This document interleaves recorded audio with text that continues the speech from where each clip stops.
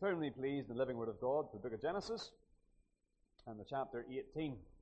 Book of Genesis and the chapter 18.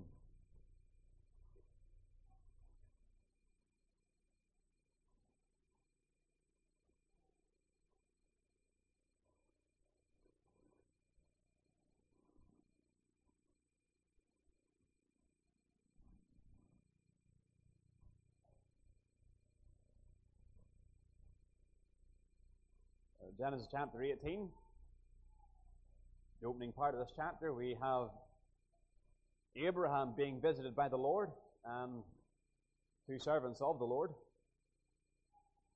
Those servants will be sent by the end of the chapter to Sodom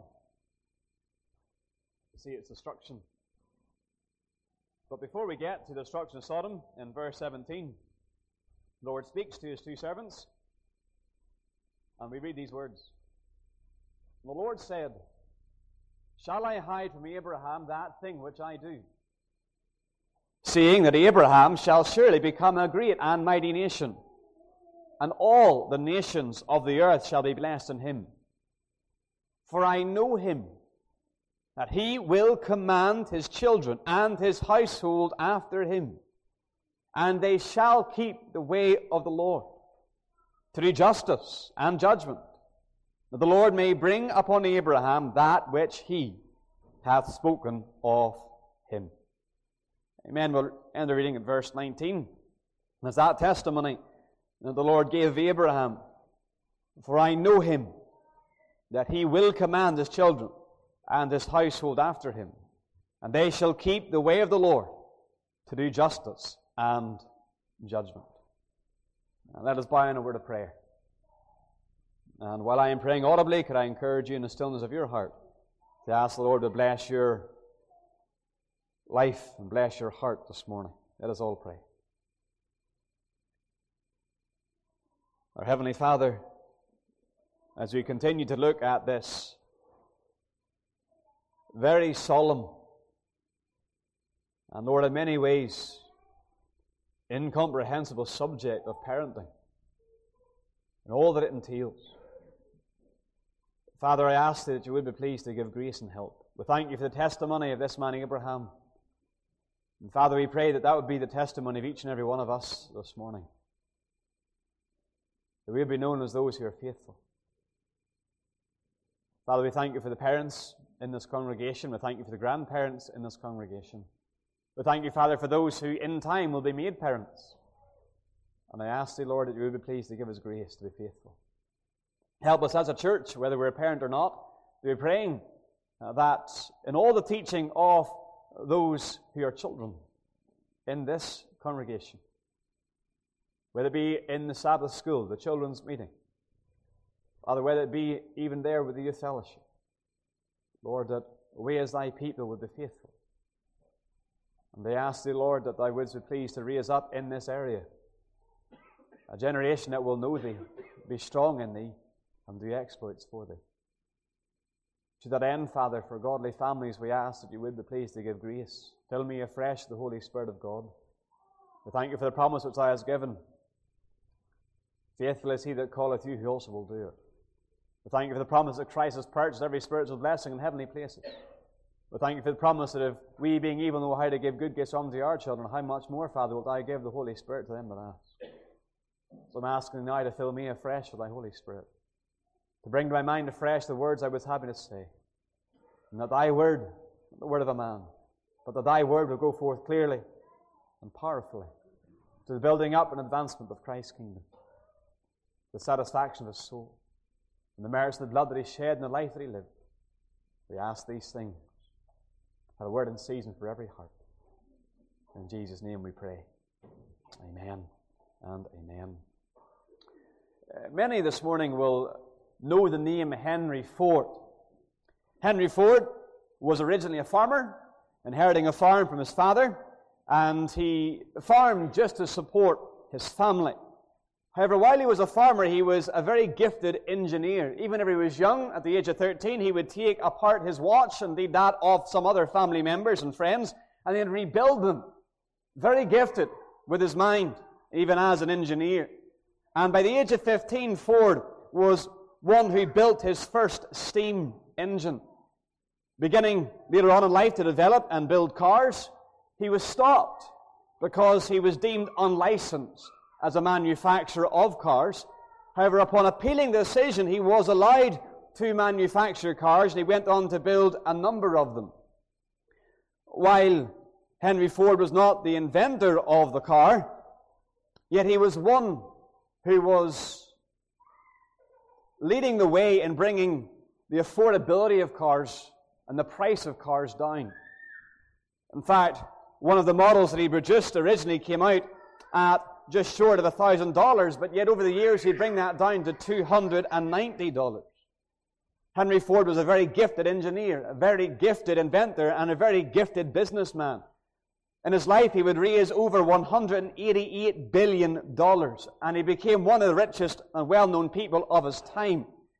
But one thing that Henry Ford is renowned for is his developing of the assembly line, of getting people to focus on one thing at a time.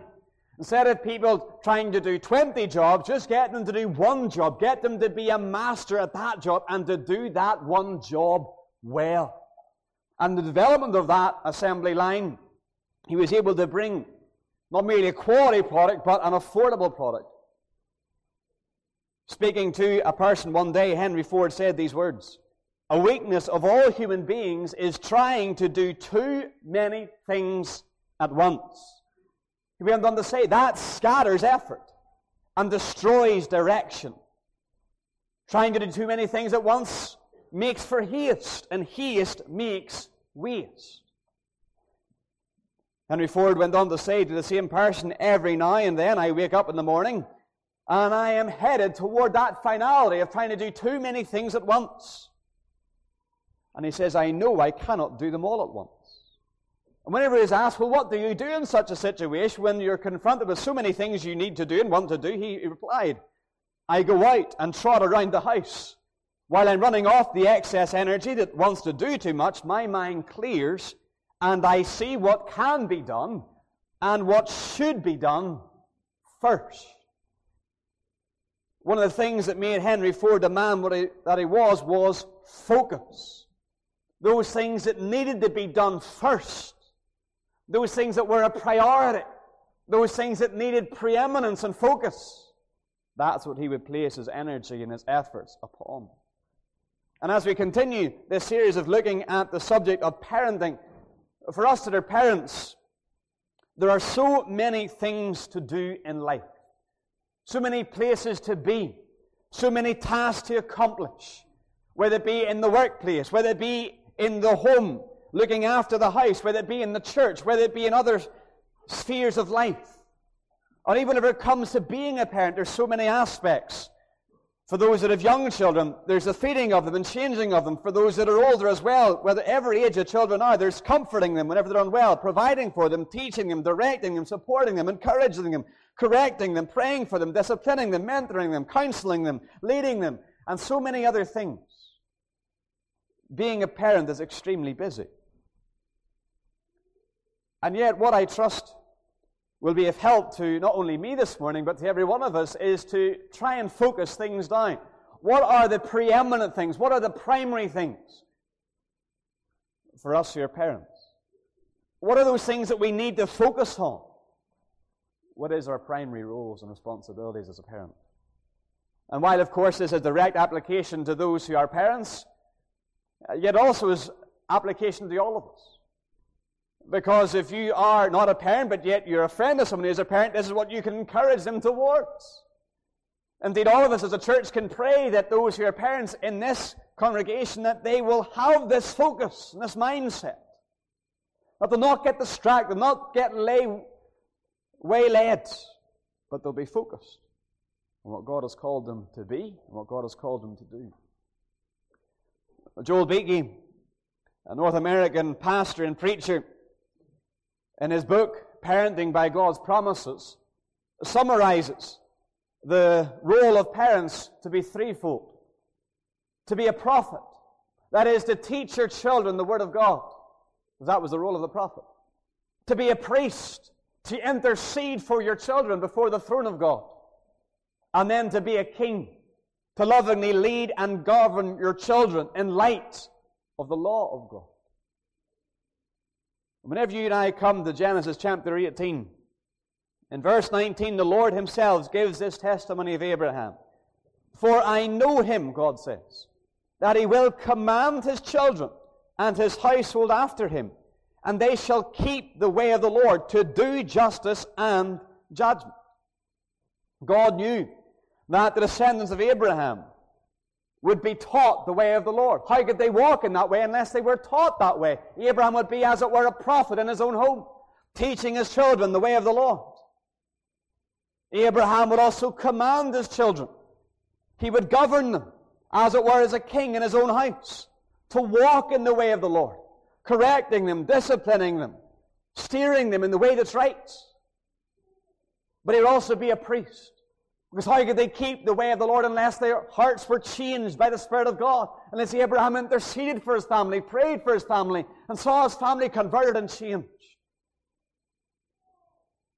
And so while in the Old Testament we read about those three offices of prophet, priest, and king, while Christ is the absolute fulfillment of that, he is the perfect prophet, he's the perfect priest, he is the perfect king. Yet there is, in one sense, this responsibility given to parents within the home to be a prophet to your children, to teach them the Word of God, to be a priest, to intercede before the throne of God for them, and indeed to be a king, to govern them, to lead them in the way according to the law of God. To be like Abraham, and indeed to have his testimony. And this morning I want to simply look at the subject of teaching our children. That role of being a prophet, teaching our children the Word of God. And notice with me in relation to that subject a number of things. Notice with me, first of all, that you and I are to teach our children purposefully. Why is it that God gives us children? Of course, children are a gift from the Lord. They're a joy, they're a delight, they're a privilege. But children are not an end in and of themselves. They're given to us for a purpose, for a means, for an ultimate end, a greater end. In the book of Psalms 127, if you want to turn with me there, we are told that children are an heritage of the Lord in verse 3. And then in verses 4 and 5, the reason why they're given to us is that we will be stewards. Children do not belong to us in that sense. They're a gift from God. They belong to God. But as parents, we are stewards that by the grace of God they will become arrows in the hand of a mighty man, used to go and to speak with the enemies in the gate and seek the advancement of the work of God. Last week we noticed not only Psalm 127, but we also noticed Psalm 128. And in verse 1 of Psalm 128 we're told, blessed is every one that feareth the Lord, that walketh in his ways. And in verse 3, while the one who fears the Lord and walks with the Lord and walks according to his word, in verse 3 we read that his wife shall be as a fruitful vine by the sides of his house, but we read that his children will be like olive plants round about his table. And we notice that this is the desire of the Lord. An olive plant being one of the most precious plants in all of Israel. It symbolized three things. Peace with God. Remember, whenever God had sent the flood, how was it that no one knew that there was peace with God, that the floods had receded, that the wrath of God had been pacified and satisfied? It wasn't ever the dove brought the olive branch, the leaf from the olive branch. You see, olive trees and an olive plant speaks of peace with God. An olive plant in the prophets was used of the people of God to refer to those who are being cultivated by God and shaped by God. And indeed then in Zechariah, those who are empowered by God. This is what God desires. The children are given to us that we will be assured that we will teach them the way of the Lord, and that by the grace of God interceding for them and governing them and leading, that they will come to know the Lord. That they'll have peace with God. That they'll be cultivated and shaped by the Spirit of God. And that they will be empowered in the service of God. You see, ultimately the reason why children are given are that they will bring glory to God. We're told in 1 Corinthians chapter 10, verse 31, whether you eat whatsoever you do, and that therefore includes parenting, do all to the glory of God. That God will be seen to be glorious in the sight of your children, and that they will then live for the one who is glorious. that He is the one full of majesty, the only one worth living for. Or indeed in Romans chapter 11, verse 36, we're told that all things have come from God, and they're of God, but they're for God and for His glory. So whenever we are teaching our children, as we are commanded to do in Deuteronomy chapter 6,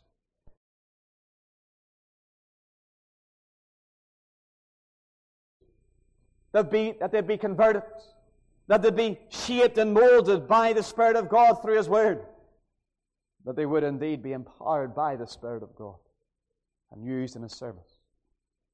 If you and I are ever to teach our children and teach our children effectively, we must have a vision of what we want our children to become. Not just going through day after day after day, just as it were stumbling through the day, but to have a clear vision, a clear mindset, a clear purpose. Why am I teaching what I'm teaching? Not just to fulfill a duty that God's given, but to do it with a purpose. That my children, if they do not know the Lord already, that they will come to know the Lord. And that will impact how we teach. That they will love the Lord. That they'll be obedient to the Lord. That they will live for the Lord. That the Lord will always be set before their eyes. That they will live for Him who's worthy of all their lives.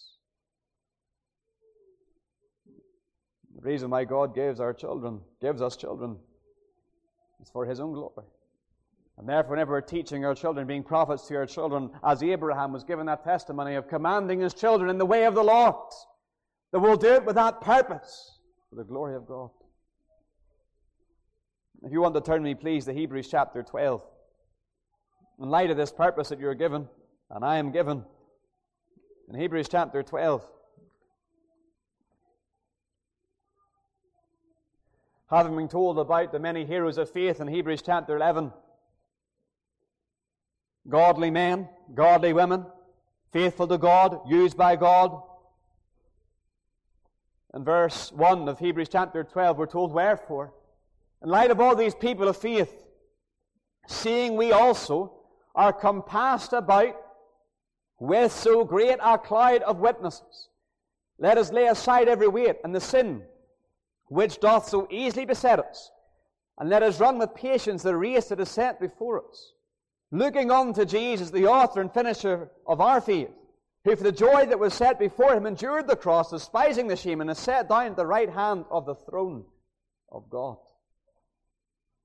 In this passage, having been told about the many heroes of faith, the Apostle Paul likens the believer in the present day to be like one who's in an auditorium, like an Olympic auditorium, and there you would have the race, the area for the racing and for the running and for the fighting and all the rest of it.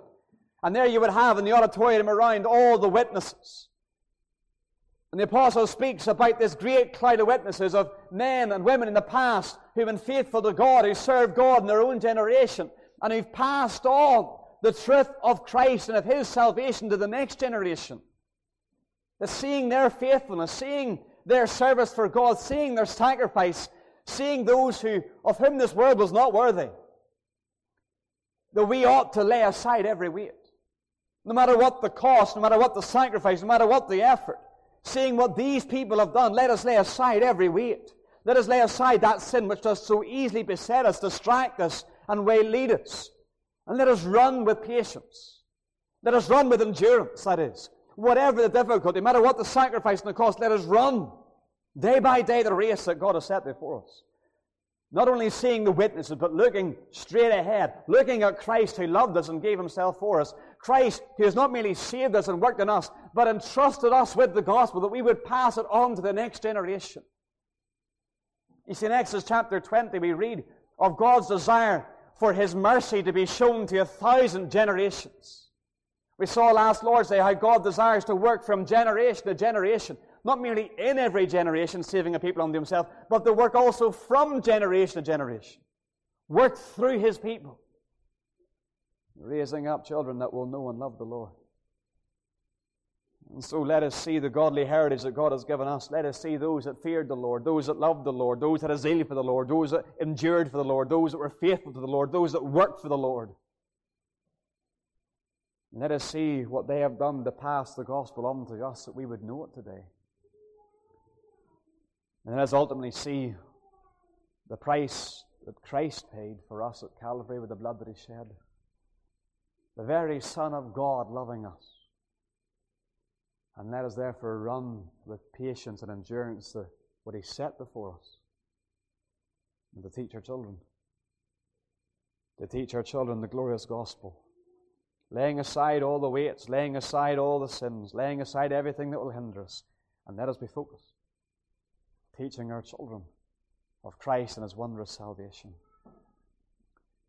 You and I ought to teach our children purposefully. To wake up and to remember I have a duty today as a parent. Yes, as a husband and as a wife, but I also have a duty here as a parent. A privilege as a parent to teach my children the things of God, that they would know Him, that they would love Him, that they would grow in Him, that they would live for Him. He would be set before their eyes every moment of every day, directing them and inspiring them to live for Him. And notice with me, second of all, this morning, not only are we to teach our children purposefully, but we are to teach our children authoritatively. You want to turn with me again, please, to the book of Genesis, in the chapter 18. Genesis, in the chapter 18, in verse 19. The testimony that the Lord gives of Abraham is this: For I know him, that he will command his children and his household after him, and they shall keep the way of the Lord, to do justice and judgment. Notice with me here that Abraham had an authority in the home, but he used that authority. Not, may I say, as some tyrannical dictator, but in love for the Lord, who had given him children.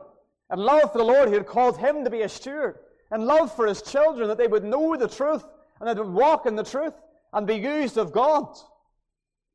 He commanded his children in the way that was right. You think of what a prophet is. He was the one who would come and declare, Thus saith the Lord. The prophet would be the one who would declare the claims that the Lord has upon the life of those to whom the prophet was speaking. Some people think that indoctrinating their children is wrong.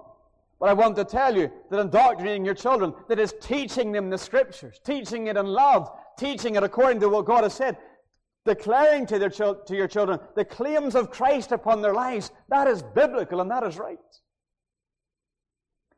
You see in 2 Timothy chapter 3, we read about the testimony of Timothy. That even as a child he was taught the Holy Scriptures. His mother and grandmother, Eunice and Lois, did not turn around and say to Timothy, Do you want to know the Scriptures? Do you want to hear the Scriptures? Do you want to go to a place where the Scriptures are being taught? No, they taught Timothy. With the authority they had been given, they taught Timothy the Scriptures. They taught Timothy about the one through whom Timothy must and needs be saved, Jesus Christ. They taught Timothy the means through which he would be saved, and that is by faith. And the Apostle Paul, taking that example, he goes on then in verses 1 through to 5 of chapter 4, and he used it to Timothy as a minister. But while the application in chapter 4 is to a minister, yet surely it also applies to parents. Verse 2, to preach the word, to present Christ, to do it in season and out of season. And even if people, they have itching ears and they don't want to listen, and they're going to turn their ears from the truth, yet still present Christ. Do it with prudence, do it with wisdom, do it with love, but present Christ. Never give up teaching of Christ, declaring Him, proclaiming Him, doing it with all long-suffering, doing it with endurance, doing it with love. You and I are to teach our children the way of the Lord as Abraham did. You and I are to teach our children of Jesus Christ and His glorious salvation as Lois and Eunice did. Whenever you and I teach Scripture, we should teach all of Scripture. You see, again, in the light of the context of 2 Timothy chapter 3, and Timothy being taught the Scriptures, Paul goes on to apply that all Scripture is given by inspiration of God. It's not just one or two books, it's not just one or two passages, not just one or two biblical stories, as it were. No, teach all of Scripture, Timothy, because it's all profitable. And so you and I as parents, we should teach all of Scripture. Oh yes, you can teach all of Scripture in one day. You not necessarily can do it even in all of 1 year, but yet teach all of Scripture. Teach all the doctrines of Scripture. Teach that God is our Creator. And as our Creator, He has a claim upon our life. We belong to Him. We're not to live for self, we're not to live for sin, but to live for the Lord who made us. Teach them who God is as their Creator. Teach our children what God is like. Whenever we tell people that certain things are wrong, why are they wrong? It's one thing to turn around and say, that lying is wrong. But why is it wrong? Unless you can explain the reason why, unless you explain the actual foundational reason why lying is wrong and stealing is wrong and adultery is wrong, then there's no force behind it, no authority behind it. And therefore that's why we must teach who God is. God is the one who made us. God is the one who is our purpose in life. But what is God like? Well, God is holy. God is the one who hates sin. That's why sin is wrong. God is the one who's true. That's why lying is wrong. God is the one who's faithful. That's why adultery is wrong. Explain who God is. Because that is the authority. That's the foundation. That's the source for why sin is wrong. Teach that God is good. That He is the one who provided man with every perfect and every good gift that they have. And therefore to rebel against Him is completely wicked and vile. Teach that God is just. He must punish sin. And that one offense against an infinite and an eternal God is an infinite and eternal offense. And that's why hell is what hell is. Teach them that God is just. He cannot ignore sin or turn a blind eye to sin, because God is infinitely holy and eternally holy. And to sin against Him is to create an infinite and an eternal offense. But also teach that God is gracious, that God is loving, that God's provided a way of salvation for men. Teach that God is wise. He's true. His way of salvation is perfect. His way of salvation can be trusted. The promise He's given you can put and stake your eternity as well as your life upon them. Teach them about God as their Creator, but teach them what God is like. Teach them the gospel, their need of a Savior, the supply of a Savior. And teach them that they're saved through faith and not in themselves. Teach them that in light of it they must surrender their all to Christ, who loved them and gave His all for them. Teach them about eternal heaven and glory with Christ forevermore, freed from not merely from hell, but from the bondage of sin as well. Teach them the Word of God. We looked a number of months ago at family worship. And there the responsibility given to parents to call together the family. Those that are still within the household, to gather them together and to take time in the morning, to take time in the evening, to read the Word of God, to present Christ in the Word of God, to pray for one another, that God will be glorified in their lives, and then to sing praise to Him who has loved us and given us all for us. Teach our children purposefully, but teach our children authoritatively. If our children are still within the household and they're still under our authority, teach with wisdom, but still teach. A number of weeks ago at the Youth Council camp there in the midst of the summer, we looked at the character of Cain in the Bible.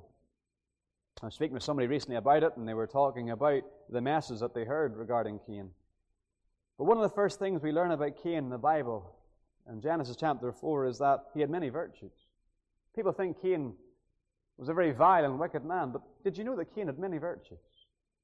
Out of all the different occupations he could have chosen, he chose to be a farmer. He worked hard in that because he had presented before God the very best of what he had. He worked hard in his work. It was a good work, a wholesome work, and he worked hard in it.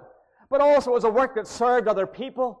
The food that he would have grown was not only for his own benefit, but it was for other people. He was one who cared for others. He worked diligently. He worked selflessly.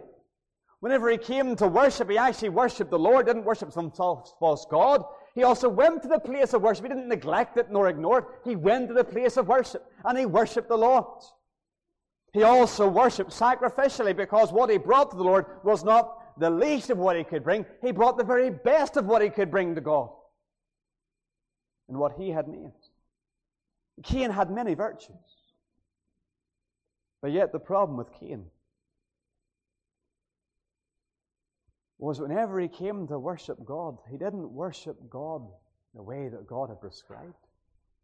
And more than that, the way that God prescribed was that God was to be worshipped by sacrifice. And the sacrifice points at three things. And therefore three problems with Cain. Because the sacrifice speaks about the seriousness of sin, that Cain's sin deserved death. But Cain didn't think his sin deserved death. The sacrifice speaks not merely about the seriousness of sin, that sin deserves death, but it speaks about the Savior. That the Savior is the one who will be sent by God to pay the debt for our sin. And because Cain did not believe that his sin was so serious that it deserved his death, he didn't see the need of a Savior. And then the sacrifice also spoke about surrender. Giving your life a spiritual sacrifice unto the Lord who has first loved you. But because Cain didn't see that his sin was serious, and that he therefore didn't need a Savior to save him from death as a result of his sin, he didn't feel he needed to surrender his all to God. He was fine just the way he was. Whenever you and I are teaching our children, we need to highlight to them these three things. That our sin is serious. That our sin deserves death. That it is utter rebellion against God, and as a result we need a Savior, and there's only one Savior, Christ Jesus. And in the light of the fact that He's given us all to us, when He shed His blood at Calvary and left the realms of glory, we are to surrender our all to Him. Give our all to Christ again and again every day, turning from sin, living unto Him. We're to teach our children purposefully that God would work in their lives. We're to teach our children authoritatively. I wonder, are we those that do such? Do we neglect the teaching of our children? Do we do it half-heartedly? Do we do it casually? Do we do it without purpose, just thinking, well, I'll just do what I know I'm meant to do and just get over it? Or do we teach it with love? Teach it with effort? You see, that's the third thing. We're to teach our children earnestly. The term for prophet in the Old Testament comes from the Hebrew term navi. That term actually means to boil over, not in the sense of anger. We know what it is to boil over in anger. The term navi, from which we get the term prophet, is to boil over in the sense of passion, earnestness, love. If you want to turn me, please, to Jeremiah chapter 20 briefly.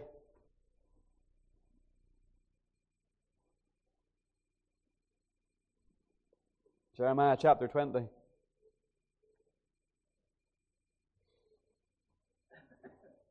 Jeremiah was one who was hated by his country. He was hated by the people. He was hated by the leaders. He was hated by his own family. He would be beaten. He would be put in stocks. He would be mocked. He would be defamed, as we read in verse 10 of this chapter. Be put in fear on every side. But notice with me what he says in verse 9. Then I said, I will not make mention of him, nor speak any more in his name. I've told the people the truth of Christ. I've presented to the people the truth of Christ. I've done it in love. I've done it again and again, but they haven't listened. They hate me. They want to kill me. They mock me. They slander me. They defame me. They put me in fear on every side. But yet, notice with me, but his word was in mine heart as a burning fire shut up in my bones. He goes on to say, and I could not stay. Oh, yes, he was weary. Yes, he was tired. But he couldn't withhold the truth. And love for God, to love Him, and love for the people before Him, he boiled over with passion. Teaching those to whom he was called the truth of Christ, pleading with them to turn from their sins and to turn unto the Lord. Whenever you and I teach our children, do we teach it with love? Do we teach it with earnestness? Yes, with that purpose. Yes, with that authority. Yes, with that duty that God's called us. But do we teach our children with love? Do we show our children that we love them, no matter what age they are? And that God's claims upon their lives are not some tyrannical claim, but it's a loving claim. And do we seek to show our children the love of God? Do we spend time with our children? Do we play with our children? Do we enjoy our children? Yes, we can provide this and that for our children and tell them, you go and play there, and you go do that there, and you go watch that thing. But do we spend time with them? Do we enjoy them? Do we sacrifice things for them? Do we compliment them whenever they're doing what's good and right? Do we listen to them? Because if you're going to care for somebody, if you're going to know what's going in their mind, what they understand, what they don't understand, you need to listen. Do you listen to them? Yeah, I listen to mine. In James chapter 1, verse 19, the exhortation is given, beloved brethren, let every man be swift to hear and slow to speak. Yes, teaching, of course, involves speaking, but it also involves listening. How can we expect to know where our children are, what they need to understand without listening to them? How can we expect our children to open up and explain to them the problems that they have in their life, the struggles they're going through, the troubles that they have, unless we give them time to speak on a regular basis? Do we listen to them?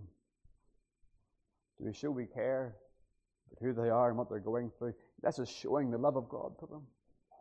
Speaking the truth, teaching them, but doing it in love.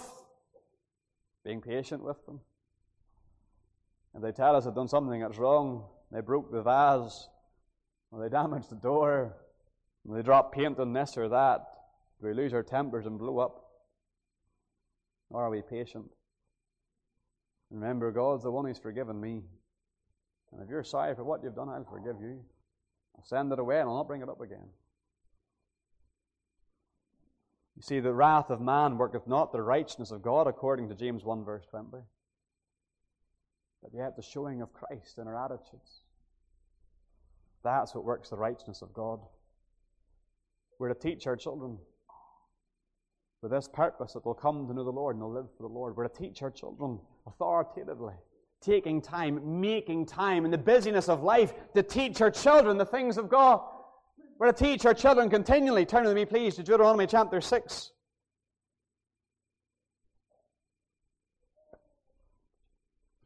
Not only is this a clear command from God that we as parents are to teach our children, but it explains how we're to teach our children. Deuteronomy chapter 6, verse 4, Hear, O Israel, here's the people of God being called to by the Lord. The Lord our God is one Lord. Verse 5, And thou shalt love the Lord thy God with all thine heart, with all thy soul, with all thy might. And these words which I command thee this day, this is not a suggestion or a guideline, I command thee this day shall be in thine heart, and thou shalt teach them. That is the commands of God, to love the Lord. Thou shalt teach them diligently unto thy children, and shalt talk of them when thou sittest in thine house, when thou walkest by the way, and when thou liest down, and when thou risest up. And thou shalt bind them for a sign upon thine hand, and they shall be as frontlets between thine eyes. And thou shalt write them upon the posts of thy house and upon thy gates. You see, we're to teach our children continually. Taking opportunity after opportunity, not just on those formal occasions of family worship in the morning and the evening, but moment by moment as we get opportunity to teach something regarding the Lord and who He is, to set before them the beauty of the Lord. That they would see that God is not one to be running from, but He's one who they ought to run to. That He's not some tyrannical dictator, but He's a loving Savior. He's the one who's pursuing them in love. He's the one who wants to forgive them. He's the one who delights in mercy. He's the one who's plenteous in mercy. He's the one who wants to change them, forgiving them and transform them. He's the one who wants to free them from the punishment of hell for their sin, and indeed to free them from the bondage of sin, that they may know the very reason for which they were created. He's the one who's pursuing them, just as God pursued Adam and Eve in the Garden of Eden when they sinned. Teach the children lovingly, passionately, earnestly, purposefully, authoritatively, with the role and the authority that God's given you. Teach our children also prayerfully. It's one thing for children to understand the doctrine of the gospel, to understand it in their head. But yet in Psalm 127, we read these words, Except the Lord build the house, except the Lord build the home, except the Lord build the family, They labor in vain that build it. Except the Lord keep the city, the watchman waketh but in vain. Oh yes, children are an heritage of the Lord, but we must look to the Lord to build. We must look to the Lord to save. We must look to the Lord to sanctify. And therefore I ask myself, and I ask every one of us who are parents, are we those that pray for our children? Oh yes, teach them passionately and lovingly and earnestly and continually, and with the authority that God's given us, not neglecting our responsibility, but do we pray for our children in light of the teaching that God would convert them and God would save them and God would change them and God would do the work that needs to be done in their life. Because except the Lord build the house, we labor in vain. Teaching and prayer cannot be separated. They must go together. No point praying unless you're teaching. No point teaching unless you're praying. They both go together. Praying that God would bless His Word. Knowing that it is the power of God unto salvation. That it's through the Word that God will beget us. It's through the Word that our eyes will be enlightened. And our souls will be converted. Oh, dear parents, labor not. Labor not, thinking that your labors are in vain. In Galatians 6, verse 9, we're told, let us not be weary in well-doing, for in due season we shall reap if we faint not. God's desire is that those that fear the Lord, that their children will be like those olive plants, peace with God, cultivated by God, grown by God, developed by God, and empowered by God. That's what God wants. Teach our children. Pray for our children. Teach our children not only continually but consistently. You see, apart from teaching the Bible, we're also to teach by our lives. In 2 Corinthians chapter 3, verse 2, the Apostle Paul said that ye are our epistle written in our hearts, known and read of all men. And while it's one thing to teach the doctrines and teach that Christ is worthy of everything, to teach that Christ brings joy and satisfaction, to teach that Christ is trustworthy, yet show that, parents, show that to your children. Show them that Christ is the one who's first in your life. No matter what it will cost you, no matter what sacrifice you'll have to make, you will put Christ first. Show that Christ is the one who needs to be gone to whenever you sin. Children will know your faults. My children know plenty of my faults. But whenever I sin, whenever I do what's wrong before them, I will tell them that I'm sorry. And I will pray before them. I'll ask the Lord to forgive me. And I'll look to the Lord's mercy. And I'll trust in the Lord's mercy. Show your children that Christ is the merciful God. Show them that Christ is the forgiving God. Whenever you sin, you're not to run from Christ. Let that sin bring you to Christ. And show your children that repented heart, that repenting heart towards the Lord whenever you fail Him. Show your children the joy that you have in Christ.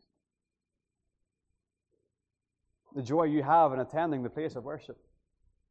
You don't just go because it's a duty. You don't go feeling it's a drudgery. You want to go to the place of worship. You want to worship the one who loved you and died for you. Whenever it comes to family worship, it's not, oh, come on, kids, we need to do that Bible reading thing again. No, come on. There's something I want to tell you about the Lord. Something I was thinking about today. I was reading about earlier on today and preparing, and I want to tell you about this. Isn't Christ wonderful? Whenever you sing, sing it with your heart to the Lord. Show the joy you have in Christ. You and I will fail much being parents. But yet, you and I are the ones who can look to the Lord for mercy and forgiveness. You and I are those who can look to the Lord to change us and to transform us. And you and I are those who can look to the Lord and cry for that which the Lord delights in, that is to show His mercy, to withhold His wrath, and to give us that which we need. That we'll become more like the Lord, that we will love Him more, enjoy Him more, and that we'll be empowered to be used by Him more. Look to the Lord in all your faults. And look to the Lord for His grace and goodness, because Christ has purchased every spiritual blessing in heavenly places. Let me just conclude this morning and say that we are to teach our children wholly. In Ephesians chapter 6, verse 4, we're told, Fathers, provoke not your children to wrath, but bring them up in the nurture and admonition of the Lord. The term for nurture there is the idea of general training. And we've already noticed earlier in Deuteronomy chapter 6 that the command is not only that we as parents ought to love the Lord with our heart, soul, strength, and mind, but we're to teach our children to do the same.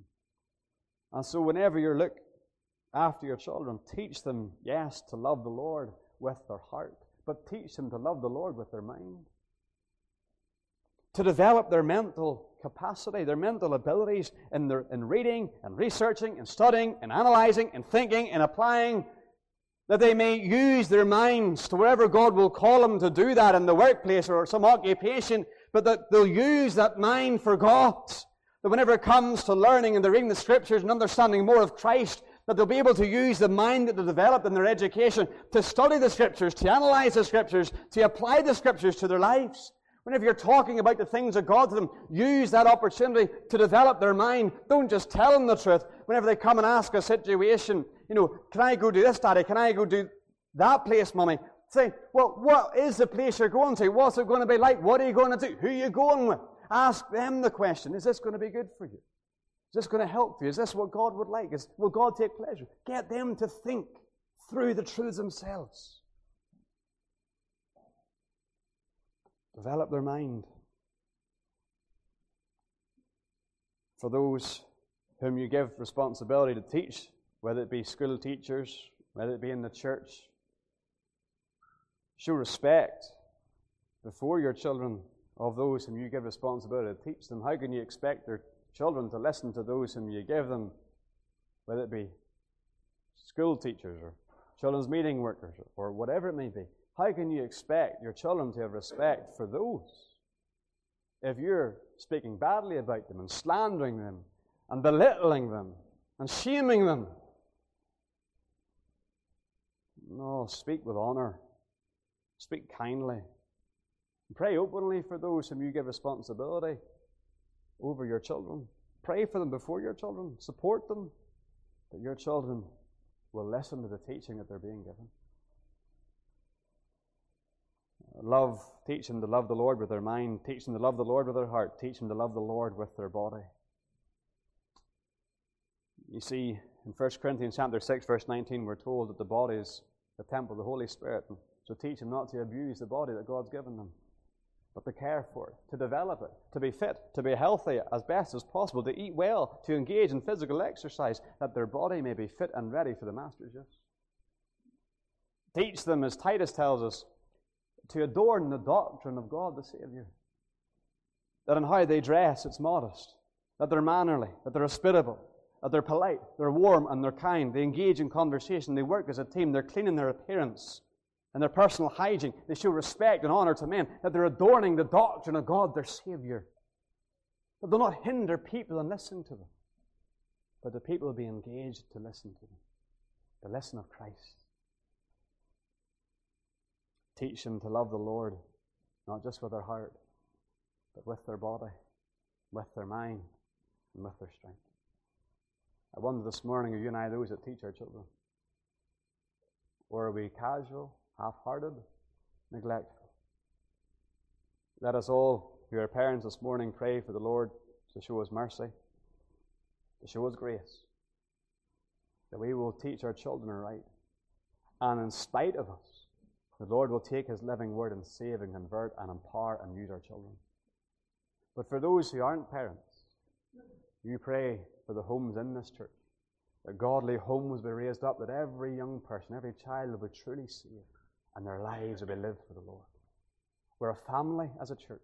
We're to pray together as a family, to pray for one another. Let us pray in this manner, because it's for the glory of God, the advancement of His work. Let's just bow in prayer. Our Heavenly Father, I ask Thee that Thou wouldst be pleased to take Thy word this morning, and in spite of me, to let Thy word live. We thank Thee, Father, for the responsibility that Thou hast given to many in this church, Lord, to be parents and even to be grandparents. And I pray, Father, that You would give us all grace to be what You want us to be, that we would have the testimony of Abraham in Genesis 18:19. We would be known as faithful. Oh Lord, give us grace. Forgive me for my own sins and failures. Give us grace. That every one of the children in this congregation, Father, they would be like those olive plants. They would have peace with God. they would be cultivated and shaped and molded into the image of Christ. And Lord, that they would be empowered by the Spirit of God in service. Every one of them we plead, Lord, for Thee. That You'll raise up a generation that will know Thee, will love Thee, be strong in Thee, not blown about with every wind of doctrine, but Lord, will love Thee and do exploits for Thee. Raise up a generation, we plead. Make us all, as a church, we pray, warriors to this end. That even all those in this district around about, that they will come and see Christ as their Saviour. In Jesus' name we pray it all. Amen.